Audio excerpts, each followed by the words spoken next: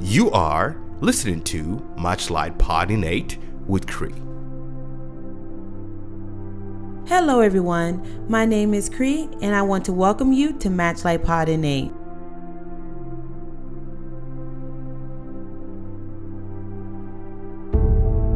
We hope this podcast encourages you in your faith and transforms your life. Enjoy.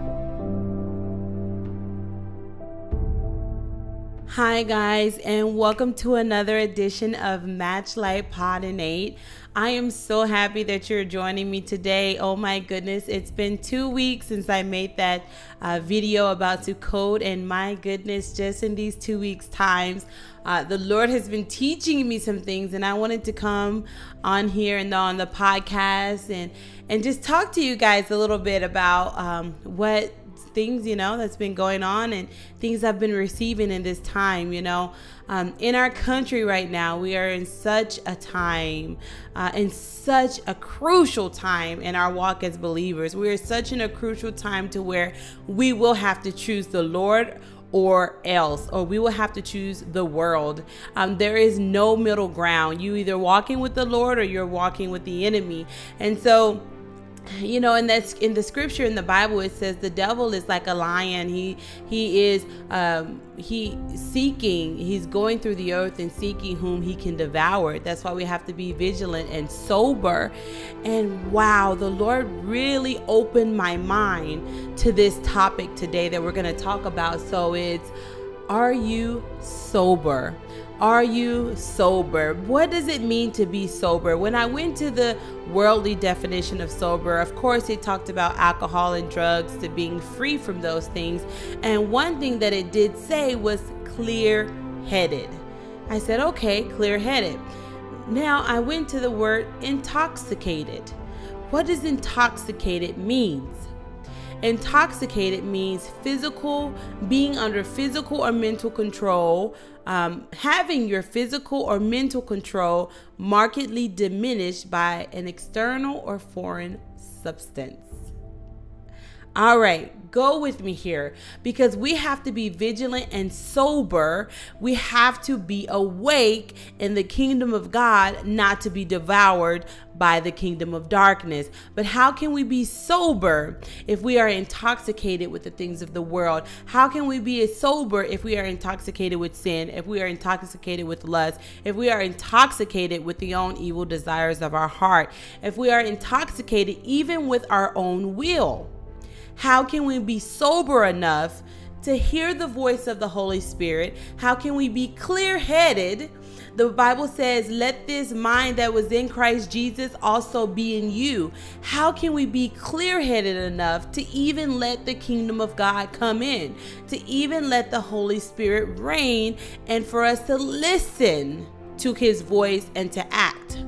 And so I was meditating on that today, yesterday, and I was just out there talking to my sister, and I was like, sober. The Lord really wanted us to hone in on that today and talk about what it means to be sober. So I want to go over a few scriptures here in the Bible. We have to have this mind. We can't have the mind of Christ when we're stuck walking around drunk with the things from man, with the things of man. In 1 Peter 5:8, he says, be of sober spirit, be on alert. Your adversary, the devil, prowls around like a roaring lion seeking someone to devour. And even in Peter said that, and then Paul echoed that in 1 Thessalonians in 5:4, he says, brethren, you are not in darkness, that the day would overtake you like a thief. For you are all sons of day.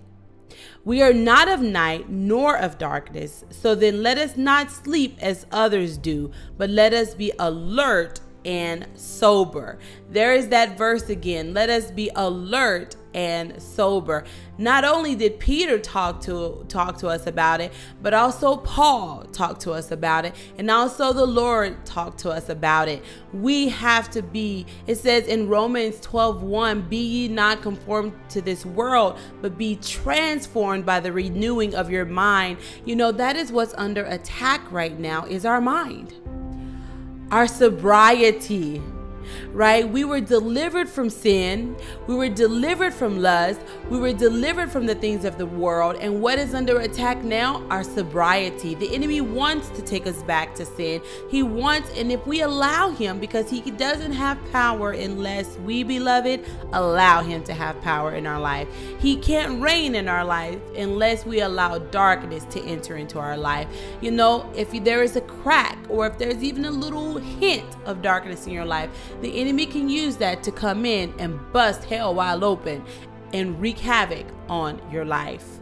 But when you walk in the kingdom of God, when you walk by his statutes, his commandments, not just be believers of the word, but be doers thereof, we have to walk in this kingdom. Because let me tell you, when we get intoxicated with the things of the world, what goes first is our judgment. So many of you, if you don't know me or do know me, I actually was going to be a police officer. So I have a degree in criminal justice, criminology. I actually trained in a department in Texas to be a police officer. And one thing that I learned when I was studying and everything was for the test, you know, you have to take a test. And there's one thing that stuck out to me, and it has stuck out to me to this day. One of the questions is, what is the first thing to go when you are intoxicated? And so, you know, they have several options there, but the right answer is judgment. Judgment. So judgment, when you're under the influence of alcohol or drugs or anything that is a substance that is not good for your body, your judgment goes first. Your judgment goes. So now let's talk about us in the kingdom of God. When we are intoxicated with the world and the culture of the world, we leave the kingdom behind, but we want to stay here in the culture of this world. We get intoxicated, so we want to do the things that is pleasing to our flesh.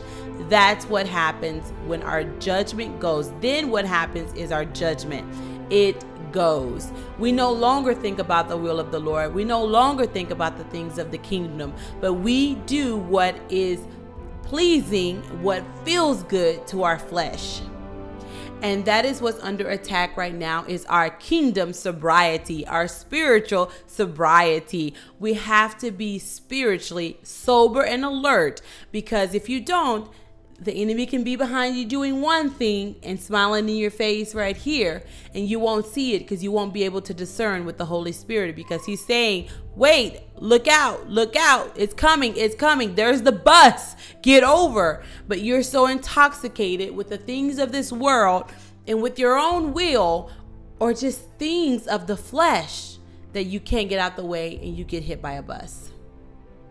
So I just wanted to encourage you today, and I wanted to share that with you guys today, because I thought that was so interesting that I've read that scripture, 1 Peter. I've read it thousands of times, right? I think we all have, probably as believers.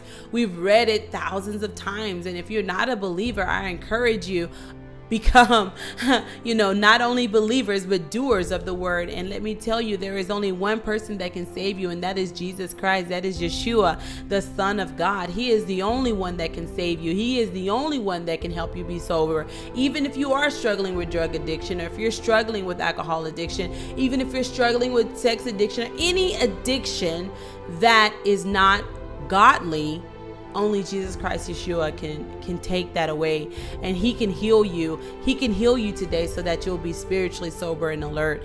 And so I just want to encourage you today to keep your spiritual sobriety. Let's keep our salvation. Let's walk in the kingdom. Let's not be believers, but also doers thereof of the word of God. And let's show people the love of Christ, of Yeshua, that is inside of us. And I just hope and I pray that after this whole thing blows over, this coronavirus and all of these things, and it may not blow over, I just hope and pray that we will be out there talking to people. We'll be out there sharing the gospel with people. We will be out there. We don't even have to be out there. We can be in our family, in our circle, sharing the life and the love of Yeshua, our Messiah, of Jesus Christ. And so I pray for your spiritual sobriety today. And I just want to pray that you will be encouraged, and I pray that you will be strengthened, and I pray that you will be on guard every single day of your life. I love you and I bless you in the name of Yeshua, Jesus, our Lord and our Savior. Thank you for joining me for another Matchlight Pod in 8, and I will see you all again soon. Take care, everyone. Bye-bye. Thank you for listening to Matchlight Pod in 8, brought to you every week by Set Apart Ministry. We are ambassadors called to minister the Word of God.